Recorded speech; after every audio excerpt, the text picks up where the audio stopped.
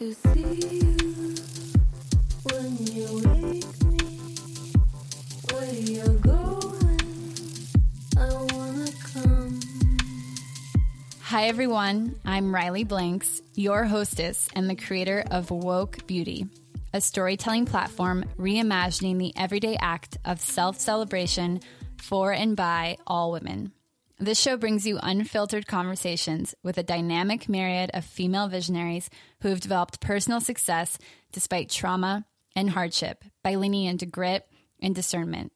We explore the messy, interwoven realities of mental health, holistic wellness, intricate family dynamics, racial complexity, and the exceptional discoveries that lead to fulfillment. This is our pledge to the power of resilience and the impact of perspective. Back in February, 3 weeks before our world faced a pandemic, I held the opening reception for my self-portrait series titled Manifest. During the event, one of my best friends, who's also an Austin-based activist and community organizer, Virginia Cumberbatch, joined me on stage to discuss the body of work. This very first episode of the podcast features that live discussion. I have obsessed over this series, writing, photographing, and curating a body of work that fulfills an initiative close to my heart. And it can be hard to fulfill an artist's dreams, especially when many of them remain intangible, unseen, solely imagined. But Miranda Bennett, a sustainable designer with a beautiful brick and mortar in East Austin, co-curated an event that felt like home. My conversation with Virginia addressed the impact of Black and brown bodies in our physical, digital, and spiritual world. In Virginia's words, this wasn't just the manifestation of a dream, but an expression of identity, a disruption of perception, and a recognition of our beauty in spaces that so often deem us invisible. I'm so excited to share Woke Beauty's first episode, a deep, unedited conversation between me and my good friend, Virginia Cumberbatch.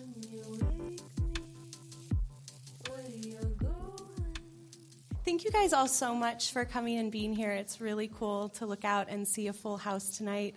I just wanted to welcome everyone, first of all, and extend our gratitude for you guys coming to be here tonight at this event. I wanted to also give a little context to who we are for anyone who is new to Miranda Bennett Studio, the brand in our store. We are a locally based business. We plant dye all of our apparel and manufacture everything here in Austin with an all-woman supply chain. Our clothing is really meant to live with women through every stage of their life, from body fluctuating throughout the month, the year, etc., but just really provide clothing that can be there for you and allow you to feel beautiful and seen and worthy. So it means a lot to see so many beautiful women here in the space tonight. It also honors our supply chain, which I'm really proud to have, as an all-woman team. So thank you for being here. And just in terms of the space, we opened our brick and mortar just over a year ago. I'm an Austin native. I've seen the radical transformation of East Austin. It was really important for me in opening a space here that we make this feel like an inclusive space where everyone is welcome, and that we have programming and events that really welcome the community in outside of just strictly a commercial interaction. So I really wanted for this to feel like a space where when you walk in, you feel welcome. You don't have to buy anything, or maybe you get like a sticker or a good conversation. But I just really wanted to not sort of add to this sense of displacement that is very much, going on in this community now in Austin. So it means a lot to see everyone showing up and really engaging with that mission that we have. So thank you just in that way for being here tonight. I am extremely honored and excited to welcome Riley's incredible art to this space. I think I couldn't have imagined a more beautiful series than what she's produced. So this talk is very much adjacent to the content of the work, and I just wanted to introduce both of our speakers tonight. So first is Virginia Cumberbatch. She is a creative scholar and organizer. Virginia's work sits in the intersection of community. Oh, I didn't give you a pause. I'm sorry. Let's give Virginia a round of applause.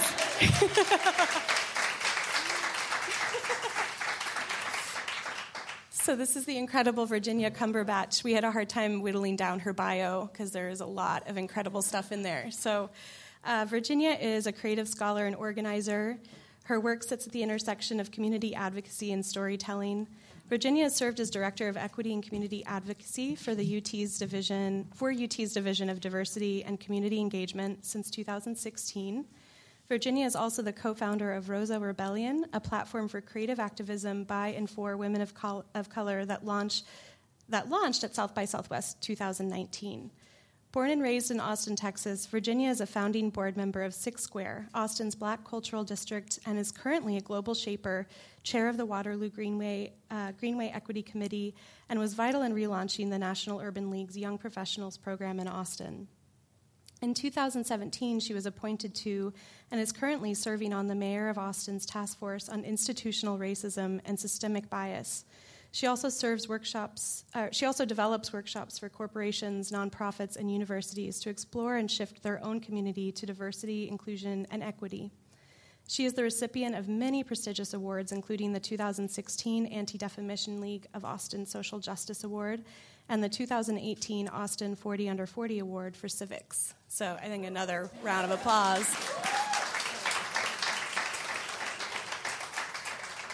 I won't do the same thing to Riley. So next, I'm going to introduce Riley Blanks.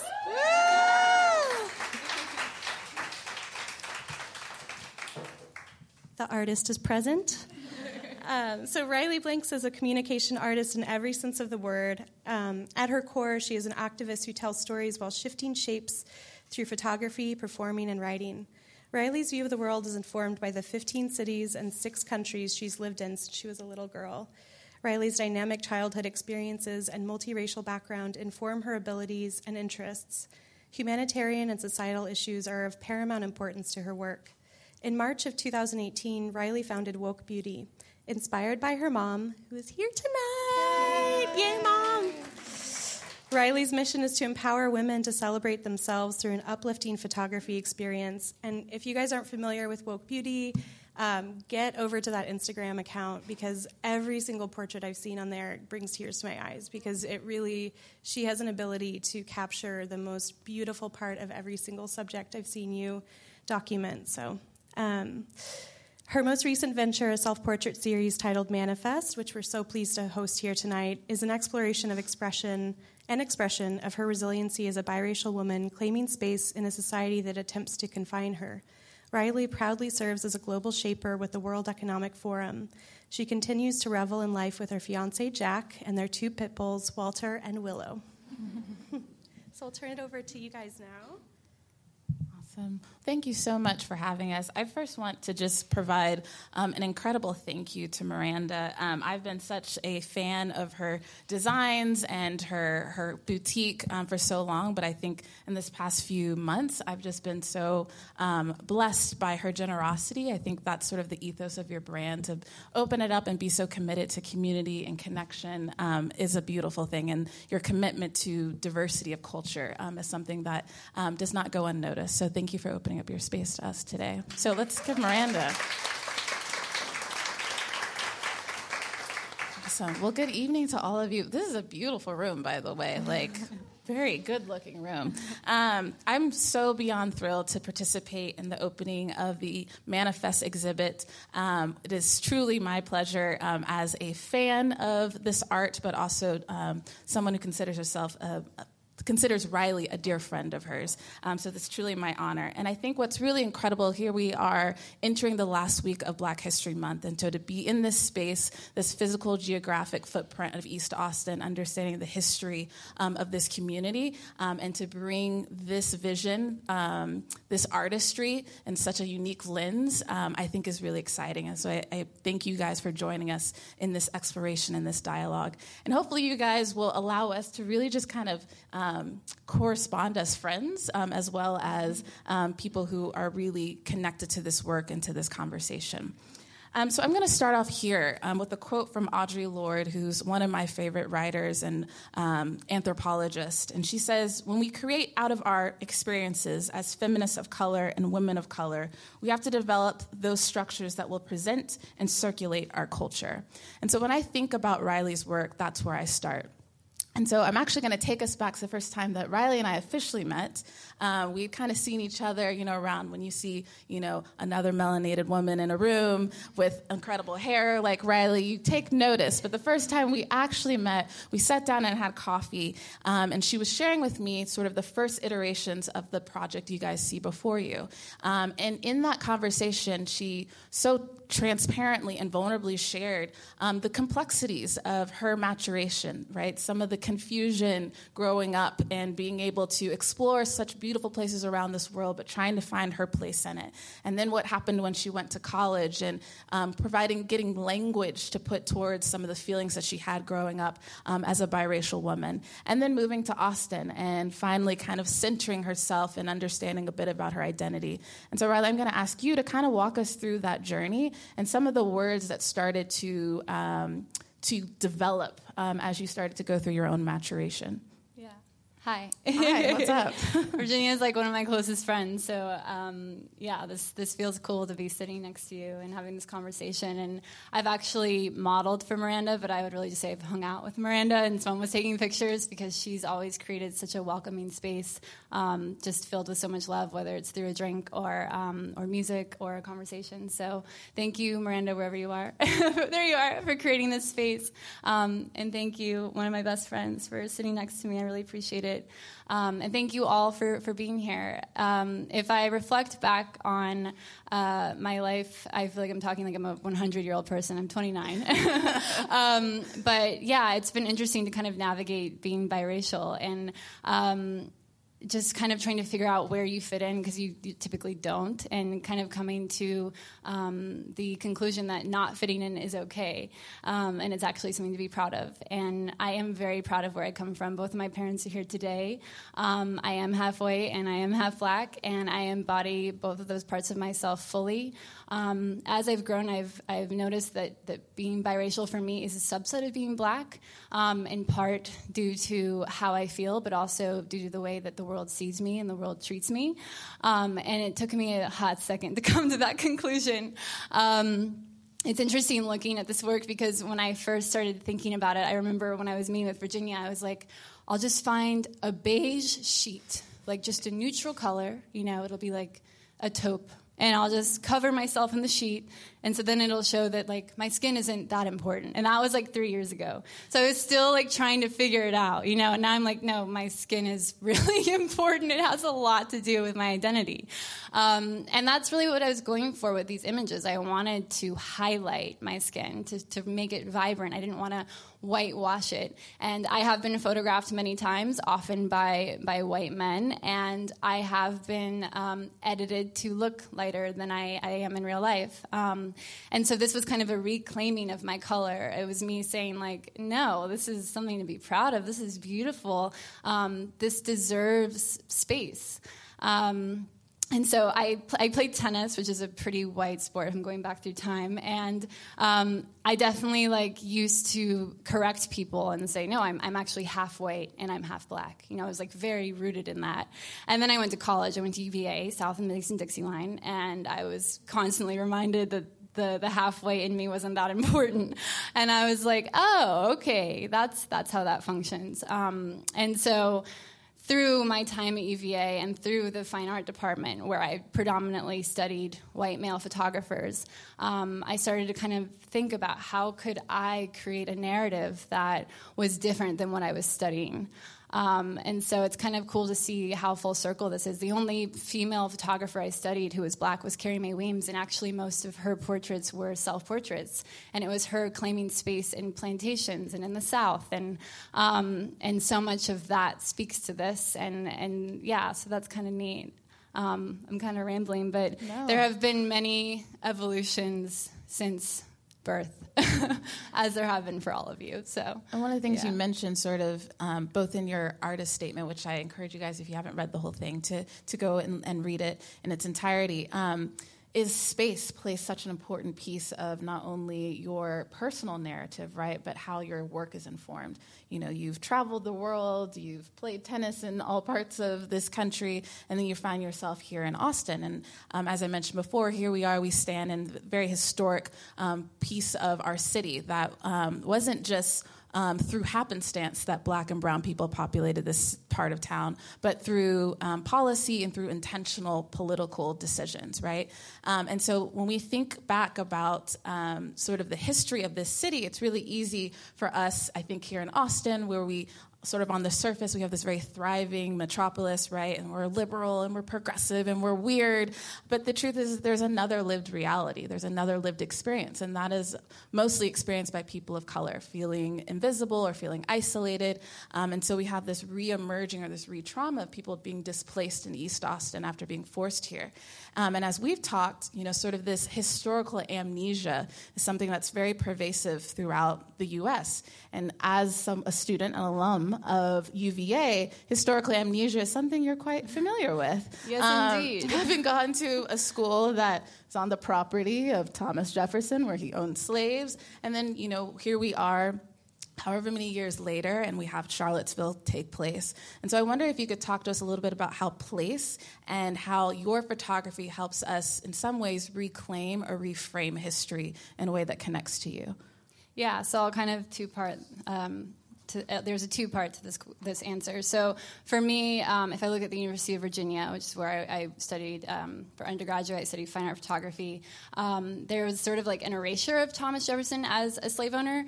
There are quotes from him like all over our school, like in the libraries, and it's all about health and architecture, and no one really kind of talks about how he owned slaves or how like Sally Heming was his mistress, but she was actually his slave. I remember Stephen Colbert, like he came and spoke there, and he joked that we were all like somehow like related to Thomas Jefferson because he had quite a few women apparently, but no one really had that conversation. We had to really remind each other that was like the ground that we were literally studying on. And so, that's kind of interesting to think about as far as like University of Virginia historically and how that showed its face presently. And I think about my dad actually went to UVA as well, and they had a Black bus stop when he went to school there.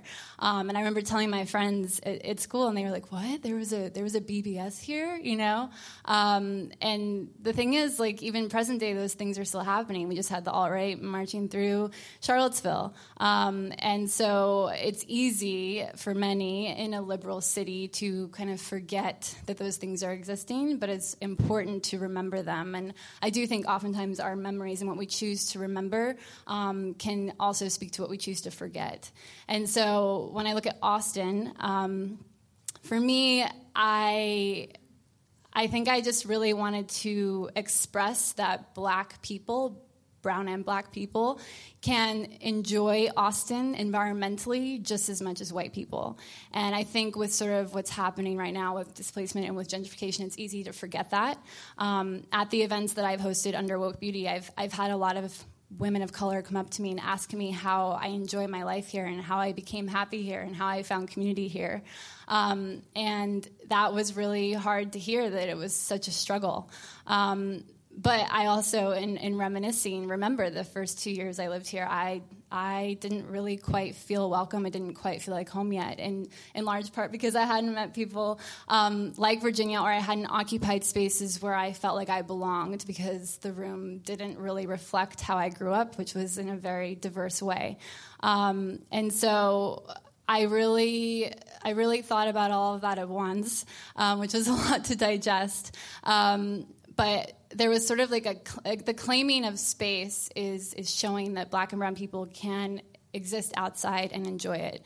And if I tie that all the way back to the University of Virginia and I think about slavery and how oftentimes being outside for Black people was somehow punishment, like picking cotton, whereas mulatto women were like in the household, and that was where they're like, there was no sun, so you felt a little bit cooler or whatever the reason. I wanted to show that we can have freedom outside, literally, and also like in a metropolis. I mean, it's so beautiful to see sort of the layers of your work, right? It's not one-dimensional. There's so much thought put into sort of how it ties to history and space. But I want to talk a little bit about, finding home here in Austin. So you spoke to the idea that your first few years, you didn't feel like you had found connections with people and community. And I know for a lot of artists of color, Austin is a very isolating place, because Austin in general, outside of the music scene, isn't known for its art necessarily. But then you have this incredible community of artists and creatives I've got one of them over here in the corner. And, and so I wonder if you could speak a little bit to what it has meant to build community. And that's kind of the foundation of Woke Beauty, is helping create community through identity and through art. And so how has that helped to inform your work in terms of finding people who inspire you and perhaps even inform your work? Yeah, it's so important. I think as we progress in society, we are becoming a little bit less connected. Maybe we can get rid of the little bit piece, especially because of technology and just like how much we migrate. It's really easy to lose touch. And it's also just really easy to get enclosed and to forget like the breadth of humanity. And so for me, Woke Beauty is about photography, yes, but it was also about building connections and showing people that we have just as much commonality as we have difference. And so I think it's just, I don't know, I was talking to someone earlier and I was saying it's so hard to walk into a room sometimes and you don't know anyone. You're just like, I should have showed up right when the conversation started. But, you know, once we start to break down those walls, we really find that there is so much unity just like in being human. And so with the Woke Beauty events, with having these kind of community building sort of like workshops and spaces, I have noticed that just coming and showing up and being around other people, whether they look like you or not, is just so invigorating. And so when it came to the self-portraiture, I was hopeful that it was a representation of community, that it was altruistic, that it was symbolic. It wasn't just about me. It was using me as a vessel. And I got a text a couple of days ago, actually, from a friend who was unable to make it, but she read a line from my artist statement that talked about the act of performing. Mm-hmm. And she said that in her work where she actually just had an evaluation that didn't go so well, she said she oftentimes feels like a performer and not a person. And I think it's really unfortunate that we can't be both. And so for me, this was like, can I be a person and I can perform, not necessarily for anyone else, but for myself. I love that. So going back a little bit in sort of your own biography, 29 wonderful years on this earth. So you're a tennis player, go a scholarship to D1 school, right? And you start to explore sort of your identity. And a part of that was informed by the space that you were in at UVA. You talked about people reminding you that your whiteness, right, didn't have necessarily as much power in terms of being visually represented. And so I wonder if you could walk us through the decision to choose photography as your medium of choice, as your artistic expression. And what about that seemed to help connect and perhaps express the story that you were developing in college? Yeah, so it was actually always other people's stories that interested me, and both of my parents are actually, I think, really good at taking pictures, not just because they're like technically sound, but they're just really good at connecting with people. Now that your pictures are great, but you know, like, so for me, watching that growing up, like they're both, though one might be an introvert and one might be an extrovert, they're both very social beings. They're really good at communicating and connecting with people, and I watched that as a little girl, and I wanted to be like that. And I do think the camera can actually literally like be the kind of like bridge between the two. And so at UVA, while like most of my like friends, peers, whatever, were like trying to hide behind the camera, I was like trying to use it to like come through, you know? And so I was mostly fascinated by the sociological elements of photography, by how it can connect us, less interested in like actually making a picture, and I think it drove my professors insane. But yeah, that was really what it was all about. And with Woke Beauty, it's the same. It's like, how can I tell someone else's story with a picture? And it's a challenge because it's frozen in time. But that to me makes it all that much more interesting. And it's so funny because I used to judge self-portraiture. I used to think it was vain. I used to think it was kind of self-consumed. But for me, in these images, the actual process of taking them, there was so much conversation with myself. There was so much narrative building. In every image, even if there are people around me, I'm alone. Like, no one helped me do this, you know? And so what came out on the other side of that was so much pride and also so much respect for isolation, for introspection, which is kind of interesting to think about in tandem with how like much I love people and hanging around people. And so I'm going to take you through, for those of you who haven't read her artist statement, there's a particular line in here that really struck me, and I'm hoping you can give us a little bit of insight into how this informs your work. So you wrote, "Oftentimes, while navigating the city of Austin, I am painstakingly aware of the absence of black and brown hues in the spaces I occupy.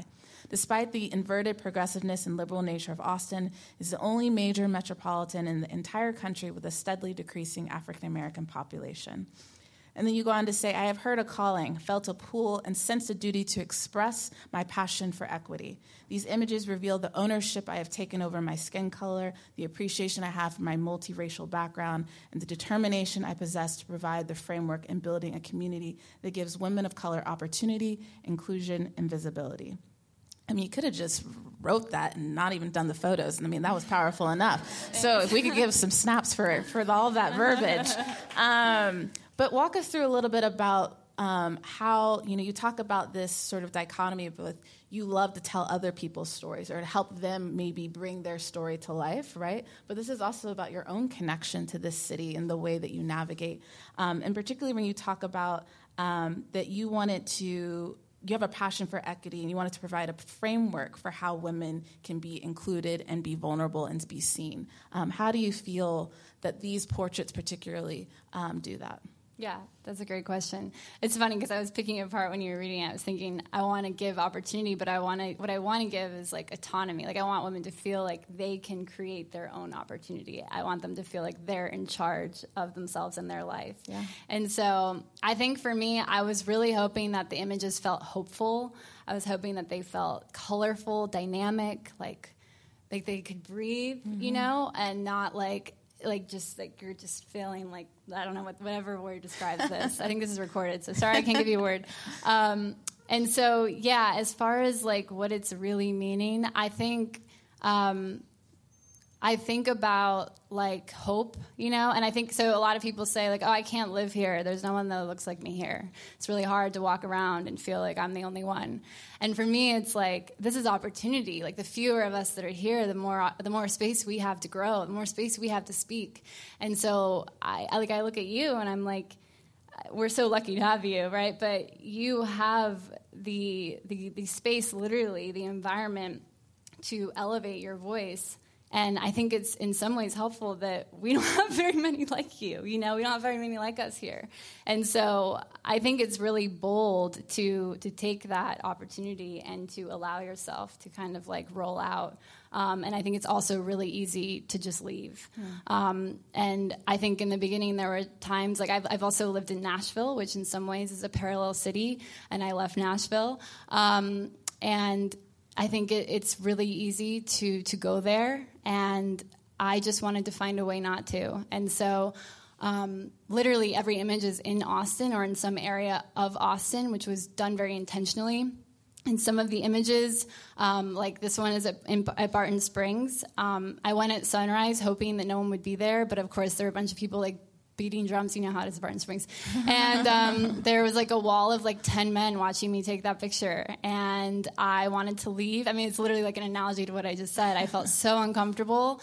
Like, this isn't my responsibility. This isn't my duty. And I think about that in regards to you, too. Like, you don't have to carry this weight, But I was like, no, I got to take this picture. I woke up at 5, and I just have this vision. Got to do it. And so I took it, and I dealt with some of the conversations I had there. And, yeah, and so there's so many parallels to what we are living on a daily basis. And I do think there's like a delicate balance between you don't have to carry it, you don't have to do it, but you have to do it. It's the only way to progress, Yeah, I think that's so apropos. Even being in this space, we just met this woman who happened to be a Black woman, and she came up directly to us and was just like introduced herself, and there was this immediate connection that we had because she was like, anytime I see a Black woman, I introduce myself, and there's this connection. And we said, yeah, it has to be intentional in Austin. You have to seek out that community, which is not the same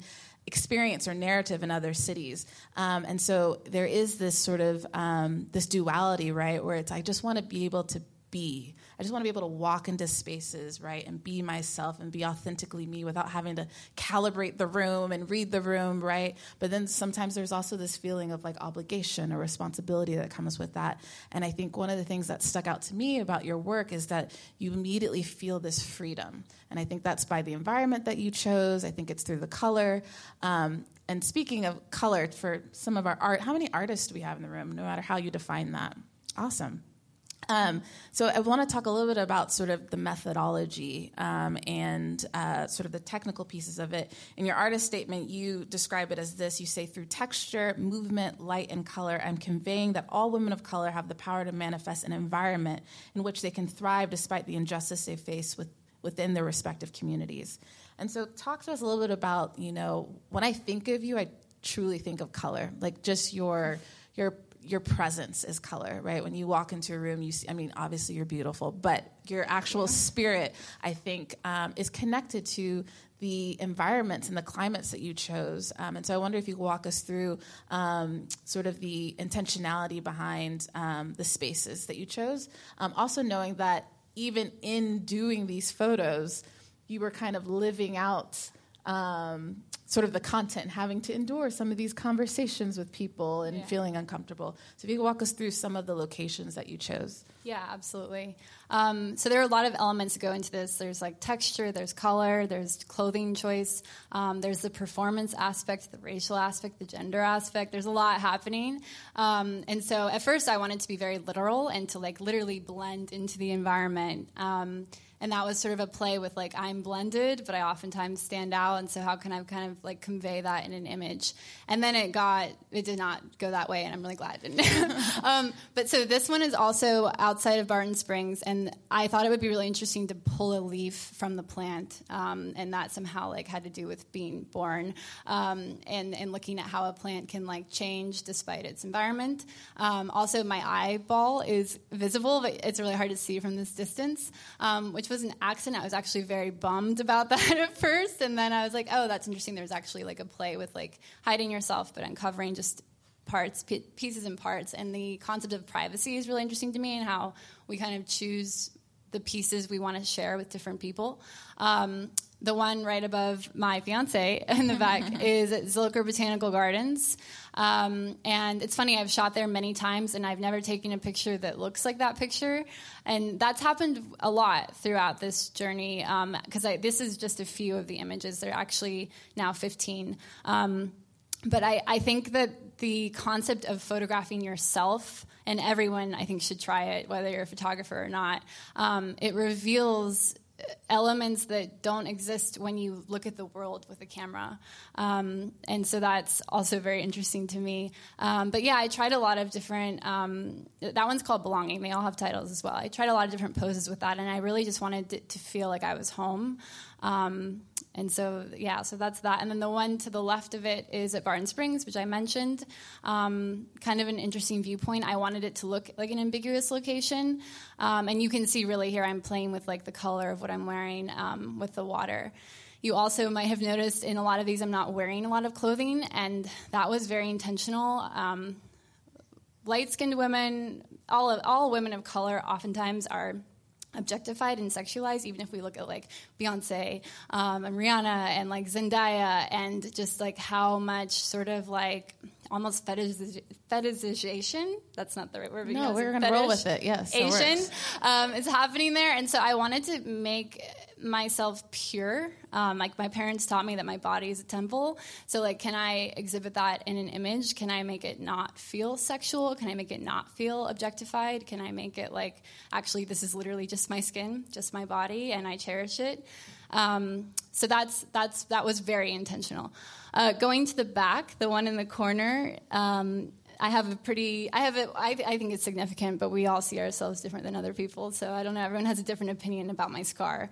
But I do have a scar. I don't know if anyone can see it, but it's going across right above my eye, and I can show it to you here as well. It's typically hidden because I've got a lot of hair. But I wanted to be very vulnerable in that image. I never show my scar. I always try to hide it. So again, going back to the eye over here, looking at privacy and what we choose to expose. And at the same time, I really wanted to blend into the tree, and I wanted my dress to kind of reflect my skin. And so there's this sort of dance between exposing and and hiding. And then if you continue on to the next one, that's probably the hardest picture I've taken so far of me on the ground. That's at Secret Theater, which is a really interesting location because they're now trying to keep that space. It's actually not doing so well because it's a community space, and it's worth a lot of money, and it's over here on the east side, and it's a great space for photography and weddings and all kinds of things, and they have a beautiful greenhouse. And so I'm using 2 mirrors there. So there's a mirror leaning against the corner, and then I'm holding a mirror, and then I'm kind of looking up toward the light. And so that was really, gosh, there's a lot happening there. I'm going to read you a quote that actually speaks a lot to that image. So, okay, this is by Elizabeth Alexander. The quote says, "Tapping into this black imaginary helps us envision what we are not meant to envision. Complex black selves, real and enactable black power, rampant and unfetishized black beauty." There's the word again. And so looking really at sort of the interiority of identity instead of making it, oftentimes like black culture, we look at food and we look at music and we look at, movies. And so how can we internalize it? How can we make it more about a conversation that we're having with self? And so this was really supposed to sort of be a meditative example of my own personal identity and how I look at myself. Going on to the next one, and then the other large image, those are both taken in Enchanted Rock. This is interesting because some of these I had very clear visions for, others I did not. This one I had a very clear vision, and it did not work out at all the way I thought of it. So at first it was like me doing some kind of like very aggressive like athletic pose on top of a mountain, and it didn't work. The sun wasn't right, and I was also like dripping sweat. This was like August last year, so it was like 108 degrees. I don't know why I decided to shoot it at 10 a.m., but yeah, so I really wanted to like look like I was almost like blending into the wall or molding into the it's not a wall, it's like a large giant rock. I also wanted it to feel super two-dimensional. So like you can't really tell that rock is actually rounded. And so it's supposed to be very fierce. It's supposed to be like I'm taking a stance. It's one of the few images where I'm looking you dead in the eye. And yeah, so there's not really it's supposed to be like, yeah, I'm vulnerable, but I don't care. And the next one, which is just left to my dad, it's called Claiming Space. And I'm actually wearing Miranda Bennett in that image. I borrowed that dress from a friend. It was not super intentional, but I could have worn Miranda Bennett in all these images. It would have been perfect. But the sun is actually just rising in that image. And that's really, like, to me, my expression is very hopeful and serene. And to me, that's kind of the culmination of the whole series. That, like, through this process and even, like, coming out on the other side of it, which I'm not sure if the series will ever die. I think it's, like, a forever thing. There was a lot of, like, satisfaction in being alone. And I think oftentimes, no matter where we live or what we face, just remembering what we have in ourself is really powerful. Awesome. So when we think about your work, obviously it's visual, but I think words and verbiage and storytelling is at the crux of what you do, and that's really important to the work that I do through Rosa Rebellion, is understanding that storytelling is foundational to activism and agitation, particularly as people of color. And so when I think about some of my favorite artists who happen to also be writers, who happen to be the historians of our time, whether that's Maya Angelou or Audre Lorde or James Baldwin, right? These are people that weren't just writing, right? They were reflecting sort of the understanding of systemic isms back to us. And I think as we reflect back, in some ways they were helping set intention for how we could agitate and disrupt systems.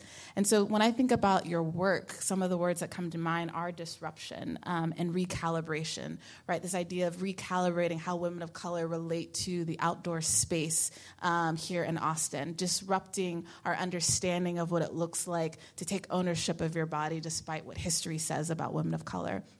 And so I wonder what your reaction is to those two words when you think about disruption, when you think about recalibration. How does that relate to not just this particular series, but your art in general?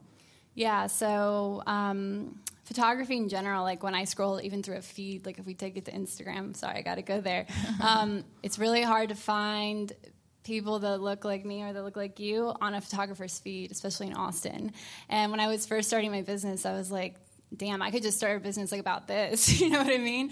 And it's also frustrating. Like if I'm going to find a photographer, I want to see that someone knows how to photograph my skin, and that's actually a thing. I've received images back like that are supposed to represent me that are like orange. Like my skin literally looks orange. And so, you know, the even the post-production, because I know the raw image didn't look like that. The post-production sort of perspective is really problematic. And so I wanted to kind of reclaim literally color. And I, as a woman of color, know the vast complexity of hue. Like literally, if we look at photography as a science. And so as far as disruption goes, like taking back sort of like the narrative of color. And that's really interesting historically too. Like if you look at film, it was not calibrated for black skin. And so it was really hard to actually take pictures of black people. They were oftentimes like highly underexposed. You couldn't even see them. And so that's just like, so a little soapbox like disruption there, but also just creating images of myself as a person of color in and of itself. Just seeing these hung up here, it's a little weird because it's me, but it's hard to find this, you know, anywhere in Austin. By purely existing, that is a form of a disruption, right? By being in this space and even the layers of, you know, being in this physical space and where we are sort of in Austin and the ability to reclaim certain physical spaces. And I'm actually going to put you on the spot. We didn't talk about this, but that's what friends can do, right? I've done it to you. So. But I think this is maybe about a year ago. You did a campaign for, well, the brand will remain nameless, and they photographed you, and you sent me this. Well, when I know that, like, you know the text messages you get on iPhone where you have to, like, press the 3 dots because it doesn't all fit in the frame? That's what I got from Riley. I was like, oh, boy, what just went down? And she sent me these side-by-side images of the original image she got back from this photographer and then what happened in post-production. And was clearly upset about not just, you know, because as a model, you hand yourself over, right, to the photographer's interpretation, but what that meant, right? So there's so many layers to expectation of what beauty looks like, defining what beauty looks like, that as a person of color, as a black person, right, that you want to minimize your color, right? And what that meant commercially in terms of it being sellable, right? So with all these layers, and so we were going back and forth around, she was like, should I say something? Should I write an email back to him? She's like, should I put it on Instagram and put him on blast? And I was like, yeah, girl, put him on blast. It wasn't like that. I was like, you know, Riley, you should really consider. She did not say put him on blast. That's why I texted her. But walk us through sort of the psychology and the emotion of that. Because I think you present a very unique lens because you're on both sides of the camera, depending on sort of what project you're working on. And that, again, one of those words that I always think of when I think about work is disruption, because you didn't wait for another person to interpret you or interpret your story. You decided to put yourself in front of the camera and interpret in that way. So if you could connect a little bit about that experience. Enough, Virginia. I don't need to follow. That was beautifully said. But I just remember that being such a pivotal moment for you, I feel like, in terms of the power that you have. And my arm, so it was layered. My skin was made to look light, and my arm, I don't know why he sent the originals. Like, who would do this? My arm was made to look skinnier as well. So, like, it made me feel, we all have things about our body, right? So it was like added layer of, I don't know, it was almost like a triggering of insecurity. And so... And I did end up emailing him, and I did end up sharing the story on Instagram. However, I did not put him on blast. I used it as an opportunity to explain, just like the layered issues that exist in photography and that exist in viewership, and also to use it as an opportunity to give a lesson on the history of photography, as well as to explain that it is very rare that we stand in front of people who take time to interpret us. Like, holding a camera is having power. Like, I can really make anyone look however I want within their own bounds, you know? Like, I tell my clients, like, if you want, you know, a zit removed, I do not mind at all. If you want something tucked in or whatever, like, it's your body, and this is just a representation. This is not the reality. Like, we could photograph this room. I could choose to crop here, and it could be anywhere. It could be anything. Someone could think we were just one-on-one conversation. And so that perspective element is really interesting to me, and disrupting that is sometimes not being afraid to have a conversation with someone and tell them that what they did was offensive and inappropriate. It's not always well received. In this case, it wasn't, and it took me a couple of sleepless nights and some conversations with my dad to get over it. But I do think it's important, even if it's just standing up for yourself. It might not always progress society. It's not always about going those measures, though. Sometimes I think it is about like fulfilling a feeling. So I'm going to ask you one more question, and then we're going to open up to you guys. So be thinking about that amazing question that you're going to ask her in a second. So 2 reference points. There's a show on Netflix. I don't know if y'all have watched it. It's called Abstract. Has anyone watched it on Abstract? And they did this awesome episode on an artist that I really admire, Ruth Carter, who has really well known. We're in a clothing boutique, probably inspired by her as well. She did the wardrobe styling for like Malcolm X and Do the Right Thing and Selma and Black Panther, like an incredible, right? And so this is what she said in response to her work. She said that it was less about the practice of designing clothes or even being a stylist, but rather her work was really that of a historian and a storyteller. And then I related that to recently, Ava DuVernay was interviewed. She had just won an award, and she was talking about this idea of sort of reimagining imagery or the identity of blackness in film. And she said, she remarked that art and activism are very aligned because both require imagination. And I think that's so connected to your work, because this is truly imagination. You are the photographer, you are the subject, right? And that this idea of activism, this idea of disruption, this idea of reclaiming our stories as people of color requires imagination, because it's the possibilities that we were never told that we could have, right? And so I wonder if you could sort of sum up how that connects to your desire to call this series Manifest. Yeah, so I think Manifest to me speaks to evolution, which I find to be really important. Obviously, we are all constantly changing and evolving, and I think it is the only constant. And I think as far as manifestation goes, it's really something that you do yourself. It's an active word. It's not passive. So like if we look at evolution, that's just happening, whereas manifestation, you're creating it. And so for me, going through the series, I really wanted to embody that.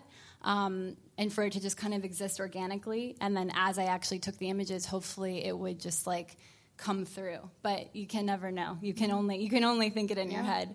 And I really found that to be true. In every image, I might have had some kind of a vision.